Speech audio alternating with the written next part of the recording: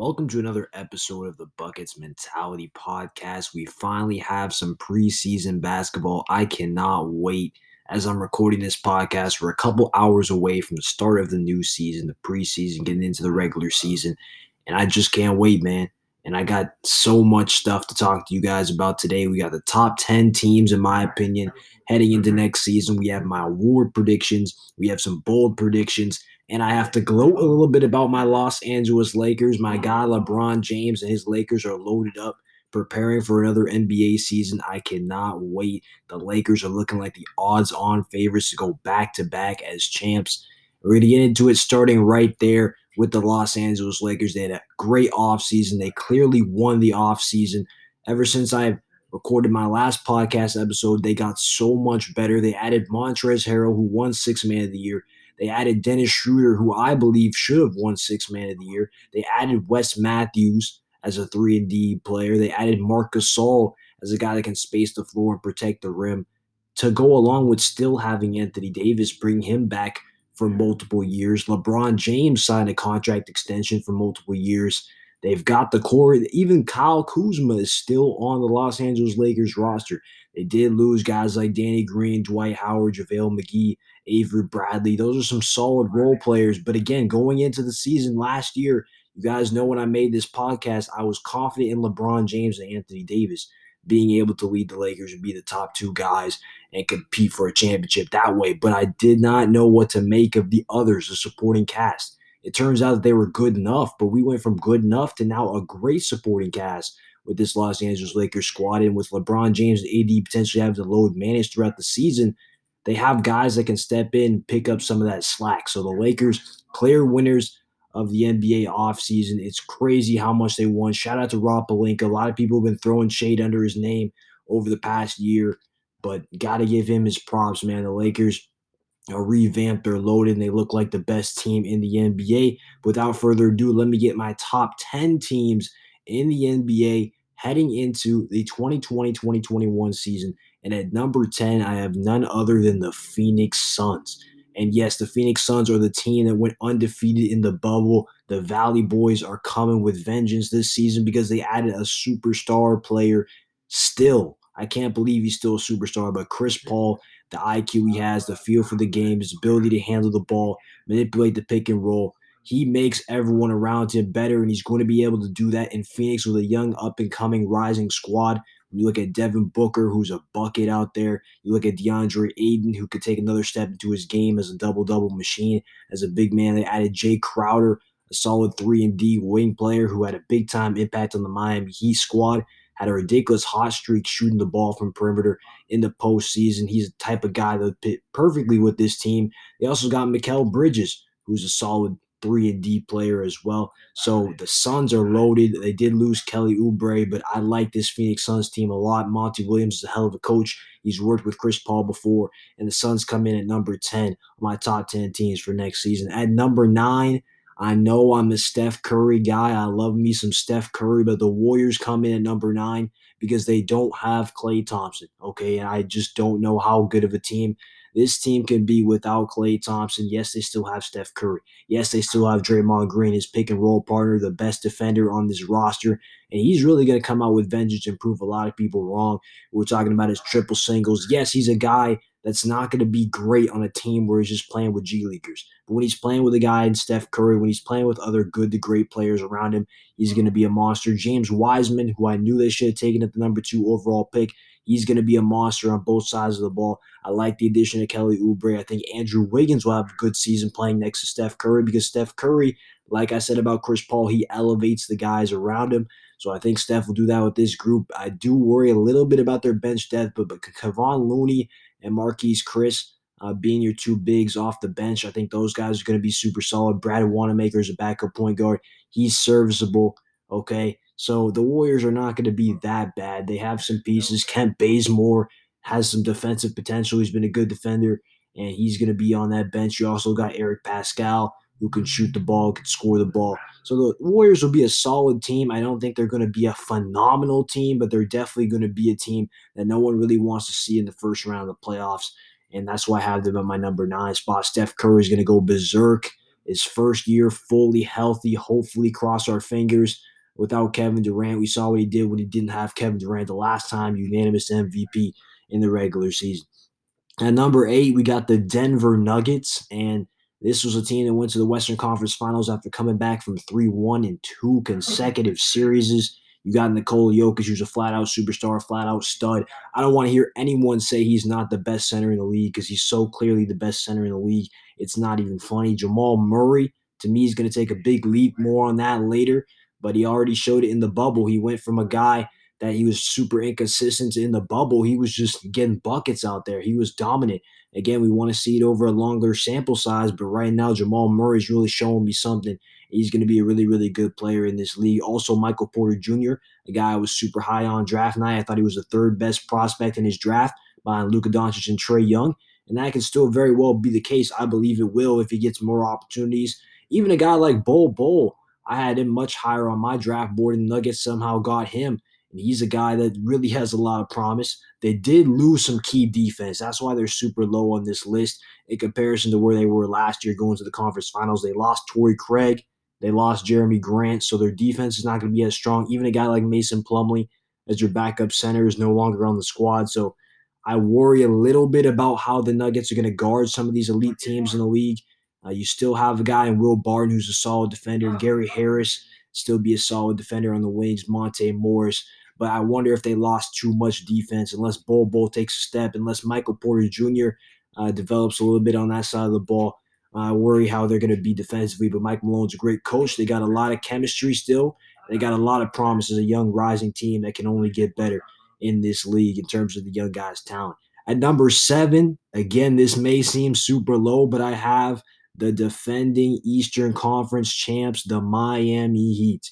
And I'm not going to go out and say that last year was a complete fluke for the Heat, but a lot of things really did break their way. And they played really good team basketball together. They were able to take advantage of this bubble situation. Jimmy Butler's an incredible leader, and he did a great job galvanizing those troops and really making the most of the situation. They were way more prepared than some of those other teams. Eric Spoelstra is an elite coach. You got Bam Adebayo, who's a stud on both sides of the ball. He can be a good playmaker and a good inside scorer, but also his defensive prowess, being able to guard multiple positions, is very valuable.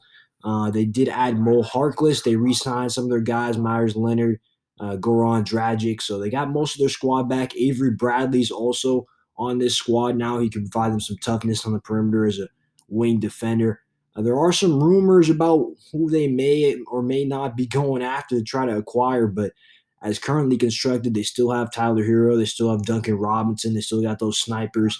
They still got Kendrick Nunn. I think this will be a really solid Miami Heat team, but I just think other teams in the league got better when I don't really think the Miami Heat really got better. It's not like I'm saying they're going to be so much worse than they were last season. They're still my third best team in the Eastern Conference.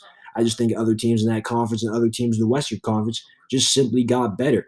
But again, to Miami Heat fans out there, I did not even expect y'all to go to the finals last year. I thought the Milwaukee Bucks were the better team. I thought Giannis was going to be able to get it done, but clearly y'all were a better matchup. Y'all outcoached them. Y'all outplayed them. Just as simple as that. So you guys can do that again this year. You guys have the talent to do it. You have the chemistry to do it. You have the coaching to do it. You have the ability to outplay any team in this league in a best out of 7 series unless they're just overpowered extremely with their star power, which we'll get to at some of the top teams, which I just don't think they could because although Chris Middleton is an all-star caliber player, he's not really that like elite second option to go next to Giannis. Moving on to number 6, we have the Portland Trail Blazers. I know people may see that the Portland Trail Blazers barely even made the playoffs last year. But listen, Damian Lillard won the bubble MVP for a reason. He flat out balled out of his mind, honestly, the entire season. And he just didn't have a healthy group to play with. Okay, CJ McCollum was pretty solid as a number 2. Didn't have as great of a season as he's had in years past, but he was solid. They didn't have Yusuf Nurkic. They didn't have Zach Collins for much of that year. They bring those guys back, and they're going to have them now, hopefully, for a full season. You got Carmelo Anthony in the mix. But the biggest thing with the Portland Trail Blazers is they improved tremendously on defense. We've always worried about Portland's defense. We know what their offense brings to the table. We have Nurkic anchoring the defense in the paint, but now you got Robert Covington, who's a good 3-and-D guy on the perimeter. You got Derrick Jones Jr., who's an athletic high flyer that can switch out and guard multiple positions. So this Blazers team should be better on the wings defensively, and they're going to be fully healthy. And we know how lethal Dame Dollar is as a bucket generator at the point of attack, and CJ is a very, very good number 2 option. So I think Portland's going to be a problem. I have them slightly over the Miami Heat. I can see you putting the Heat over the Blazers, but I think the Blazers are definitely going to be a team to watch in the Western Conference. At number 5, yes, I know there's going to be a lot of controversy surrounding the number 5 team because it is the Los Angeles Clippers, okay? This is a polarizing team because Kawhi Leonard and Paul George obviously were the favorites going into the season. They had the best roster in the league, and they blew a 3-1 lead to the Denver Nuggets. And everyone's going to talk about how are they going to respond? How are things going to be this year? Talking about their offseason, I mean, they added a guy in Serge Ibaka who does provide them the rim protection, and he can space the floor. I like that addition. They lost Montrezl Harrell, who's a big-time scoring piece, but I think the biggest thing about the Montrezl Harrell thing is not that he was so great for the Clippers, which he was off the bench in the regular season, just didn't have a good playoffs, and he can be exposed on defense. But he went to the Lakers. He went to your biggest rival in the conference. He went to the favorites of the conference. I think that's the biggest thing for the Clippers because they did clearly upgrade getting Serge Ibaka. But you also got Luke Kennard, okay, who's an upgrade over Landry Shamet as a shooter, as a shot creator. He's going to be a nice piece. Tyronn Lue, we'll see how he does as a head coach. He's more of a player's coach, but we'll see what his X's and O's are looking like, his rotations and everything of that sort, how he galvanizes these troops in terms of like a leadership perspective, and if they can all get on the same page and cut the load management and everything and be cohesive with all the rumors surrounding that franchise. But where's the playmaker? Where is the lead bucket generator that can both create shots for himself and for his teammates, or more than likely just be a pass-first point guard that can run the show and distribute the shots between Paul George and Kawhi Leonard? They did not address that, which is a big L for the Clippers. You still got Patrick Beverley at the point of attack. You still have Reggie Jackson as a backup point guard. I simply don't think this team is going to reach their expectations if they don't get a lead playmaker, okay? And they did not get that, so right now I have them as my number 5 team, which puts them as the 3rd best team in the Western Conference, and to me means that they don't make the Western Conference Finals.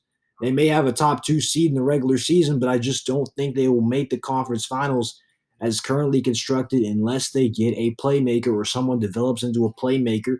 You already saw Kawhi getting better in the playmaking department, but just not good enough at it to really make a difference. They wanted a guy like Rondo to come in there, and they just didn't get him. They didn't get anybody to really fill that void at the time of recording this podcast. So that's why I have the Clippers at number 5. At number 4, the Milwaukee Bucks. Okay, the Milwaukee Bucks have let me down for the past 2 years. I predicted them to make the NBA Finals, and Giannis deserves a lot of the blame for that, but it's not just Giannis. Okay, I thought Giannis was up next. Him and Luka Doncic were going to be the 2 guys battling for the best player in the league. I still believe that will be the case once LeBron's done because LeBron's not showing very many, if any, signs of slowing down. But Giannis still has a ways to go, as we see with his jump shot, which is decision-making in the half court, becoming too predictable as a unit. Similar to a lot of the things I say about the Houston Rockets, at least the Bucks are an elite, arguably the best defensive team in all of basketball. But offensively, they become very predictable in the half court. Giannis is still having a rough time getting to his spots with them building a wall, and being confident in his moves and his decision-making. Chris Middleton was okay as a second option. Brook Lopez is solid. But they didn't really have that third option because Eric Bledsoe was really underperforming, and you couldn't really deal with that. And the shooters, at the end of the day, just weren't knocking down shots consistently. Giannis wasn't able to knock down his foul shots. Giannis wasn't able to put enough right plays consecutively together. So that was really what did it. In the Miami Heat, you just got to tip their cap. They played outstanding basketball on both sides of the ball. But the Bucks did add some good pieces, which I really liked, that I think will definitely make them a better team. For starters, Jrue Holiday at the point of attack. That's a guy that can play make and create his own shot. Would have been a kind of guy that the Clippers could have used, but he's now on the Milwaukee Bucks. Okay, they did add Torrey Craig, which I mentioned before, as a wing defender. So that's another W. Bobby Portis coming in as a backup power forward. DJ Augustine, as a backup point guard. Bryn Forbes is a knockdown shooter from the San Antonio Spurs. So the Bucks really got better. Their bench depth is better. And really, they added an upgrade in every facet of the game over Eric Bledsoe at point. So they have three guys that can be all-star caliber players. They have a superstar MVP guy as a lead guy. The coaching, I don't know. The rotations were really iffy last year. The amount of minutes you're giving to your star players, the lack of adjustments do concern me, which is why I ultimately still don't think the Bucks are going to come out of the East. But from a talent perspective, from a cohesion perspective, from a defensive perspective, I think this Milwaukee Bucks team is still clearly a top five team in the NBA. And I do expect them to be able to be a team that can go to the Eastern Conference Finals this upcoming season. At number three, this is the biggest shock of them all, the Dallas Mavericks, man. I'm so high on the Dallas Mavericks this year. Again, this is all factoring in you got to stay healthy. Kristaps Porzingis is coming into the season not at 100%. If Kristaps is not ready to go when it's money time, when we're getting late into the season, when it's time for the playoffs, then I'm not going to be able to be nearly as high on the Dallas Mavericks. But he's not even the biggest reason I'm hyped on the Dallas Mavericks. That would be Luka Doncic, who I think is going to have a monster season, an MVP level season, which I'll talk about a little bit later. But Luka's going to be a monster. He's an efficient triple double machine. He's great at reading the floor, perfect bucket generator to build your franchise around. You got some other solid pieces with Tim Hardaway Jr., who had a really good season last year.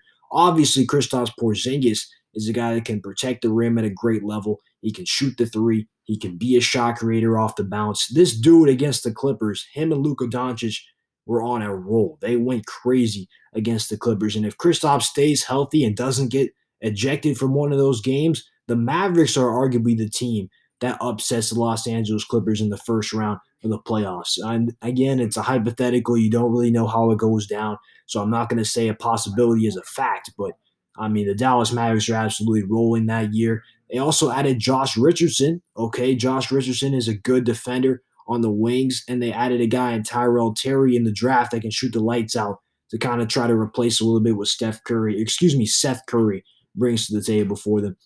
They also added a guy in James Johnson who's going to be the Luka Doncic protector. I mean, this dude is a monster, okay? He'll really defend his players. He's a great vet to have. He's strong, physical, and that will help out the Mavericks as well. So that's why I have the Mavericks at number three. Obviously, Rick Carlisle, hell of a coach. I think they're going to be a really, really good team this upcoming season. At number two, I got the Brooklyn Nets. You got KD, you got Kyrie. And I know there's a lot of media swirling about the Brooklyn Nets and about Kyrie Irving's off the court stuff. KD, how's he going to come back from his Achilles? Bro, this Nets team is absolutely loaded. Like, I don't see how you can't believe in this Brooklyn Nets team. The kind of moves they made, they weren't able to get a Serge Ibaka level players they were trying to get. They still have Spencer Dinwiddie at this time. They still have Karis LeVert. They still have Jared Allen as kind of your young guys, some good supporting pieces. You brought in Jeff Green as a veteran wing. I mean, you brought in Landry Shamet via a trade who could be a sharpshooter. You still have Joe Harris, who's a sharpshooter. And then, man, you have Kyrie Irving and Kevin Durant. That's the second best duo in all of basketball. Whatever you want to say about them as personalities, whatever you want to say about them as leaders, whatever the case may be, all the drama, how they could sometimes act weird, do weird things, be a little sensitive, whatever the case may be. This is still Kevin Durant and Kyrie Irving we were talking about. And Kyrie, under the leadership of Steve Nash, I do believe he'll be able to work on his playmaking for others a bit more. And I think KD and Kyrie, because of the friendship they have off the court and the feel for the game and natural instincts they have, being able to do a little bit of everything on the offensive side of the ball. And you got Mike D'Antoni to help out too. They're going to all have a little bit of collaborative input on the way this offense goes. I think this will be one of the best offenses in the NBA. They will be extremely lethal. And then defensively, yeah, there are some questions about how things are going to go. DeAndre Jordan and Jared Allen are going to need to be high-level rim protectors for this squad. They don't really have much defense on the wings, but Bruce Brown is someone that can guard a little bit on the wings. I don't know how many minutes he's going to get. Karis LeVert could have some minutes guarding some wings, but at the end of the day, man, you can't stop the Brooklyn Nets offense on a consistent basis. So they're going to win a lot of games. And I think off of that star power and offensive firepower alone, they can win the Eastern Conference. I'm not saying it's going to be a cakewalk for them, but they have the depth and they have the talent to do so. And I'm just going to believe that they do. KD off an Achilles injury, I still believe he's going to be Kevin Durant, okay, one of the best players in the world. He's not going to be as great defensively, but offensively, he's going to be very, very good. Even if he is playing the power forward spot now, I don't think it's going to be too much of an adjustment for him. And then obviously, I've talked about it before. At the number one spot, we have the Los Angeles Lakers. They still have LeBron James and Anthony Davis. And I talked about all the others they have, how great they are. I believe they're the clear-cut favorites to repeat as champs, and I'm going to predict that they do so, which we'll get down to in the later part of this predictions. We're going to run off the quick awards predictions real quick. I'm going to give you guys some of my bold predictions heading into next season. The MVP, Luka Doncic, we touched on that before, is going to put up close to an efficient triple-double. I don't think he quite averages a triple-double. It's going to be very, very close. And the Mavericks, to me, are going to be a top 3 seed in the Western Conference. Rookie of the Year, LaMelo Ball is going to have all the opportunities. He's the best talent in the draft, most impactful player to me. I think he's going to win Rookie of the Year. He already has the experience of playing professional basketball overseas. I think he's going to do a lot of things, great things for the Charlotte Hornets. Most improved player, I got Jamal Murray. Okay, I think he's going to be able to do what he did in the bubble, or not quite what he did in the bubble, but he's going to be able to be close to that and be an all-star caliber player. He's going to make the all-star game this year for the Denver Nuggets, who are going to be in the middle of the pack of the Western Conference, but it's going to be a Jokic and Jamal Murray show. They're going to be incredible, along with a little bit of Michael Porter Jr. sprinkled in. Defensive Player of the Year, I finally think Anthony Davis gets it. He's been hovering around this award for a couple years now. Obviously, Giannis won it, I believe, deservingly so last year. I think it's AD's turn to win. I think he's going to do big things for the Lakers defense. Spencer Dinwiddie is my pick for Sixth Man of the Year. He's just going to provide instant offense off the bench for the Brooklyn Nets. Okay, he can score. He can create for teammates as well. So I got to love Spencer Dinwiddie. And then Coach of the Year, Steve Nash. He's got Jacque Vaughn to help him out with the defense. He's got Mike D'Antoni to help him out with the offense. He's a great basketball mind himself. He has a good relationship with his star players. And that team is so talented. I think the Nets get the number 1 seed in the Eastern Conference. A lot of people think it's going to take some time to gel. It will a little bit, but I still think the Brooklyn Nets are good enough to be the number 1 seed in the Eastern Conference, and I think that leads Steve Nash to win the Coach of the Year. They're going to be a powerhouse in the East. And then my other bold prediction is the Mavericks in the Western Conference Finals, as we touched on before, not the Los Angeles Clippers. I think Luka Doncic becomes the second best player in all of basketball. We saw him take a jump, which was arguably a most improved caliber season. He went from the Rookie of the Year to a superstar in his second year, going toe-to-toe with and arguably outplaying Kawhi Leonard in a playoff series and playing against the most talented roster from top to bottom in all of basketball. So I think big things are coming from Luka. He's around like my 8th best player right now going into the season. I think he becomes the second best player in the league by the end of the season. I think the Mavericks, if they can stay healthy, they're going to be in the conference finals. And we get to see Luka Doncic and Kristaps Porzingis versus LeBron James and Anthony Davis. And then in the Eastern Conference, I got the Bucks with Giannis, Chris Middleton, and Jrue Holiday going up against the Nets with Kevin Durant and Kyrie Irving. My NBA Finals prediction, I've got the Los Angeles Lakers defeating the Brooklyn Nets in 6 games. And, I mean, you could split the Finals MVP between LeBron James and AD. It might even just be Anthony Davis this time. Because, I mean, I really don't see how Brooklyn deals with them over the course of a 7-game series. So that's my predictions for next season. I can't wait. I'm so happy today is the start of it all with the NBA preseason. Thank you guys so much for tuning in. We got more podcasts on the way. I'm out. Peace.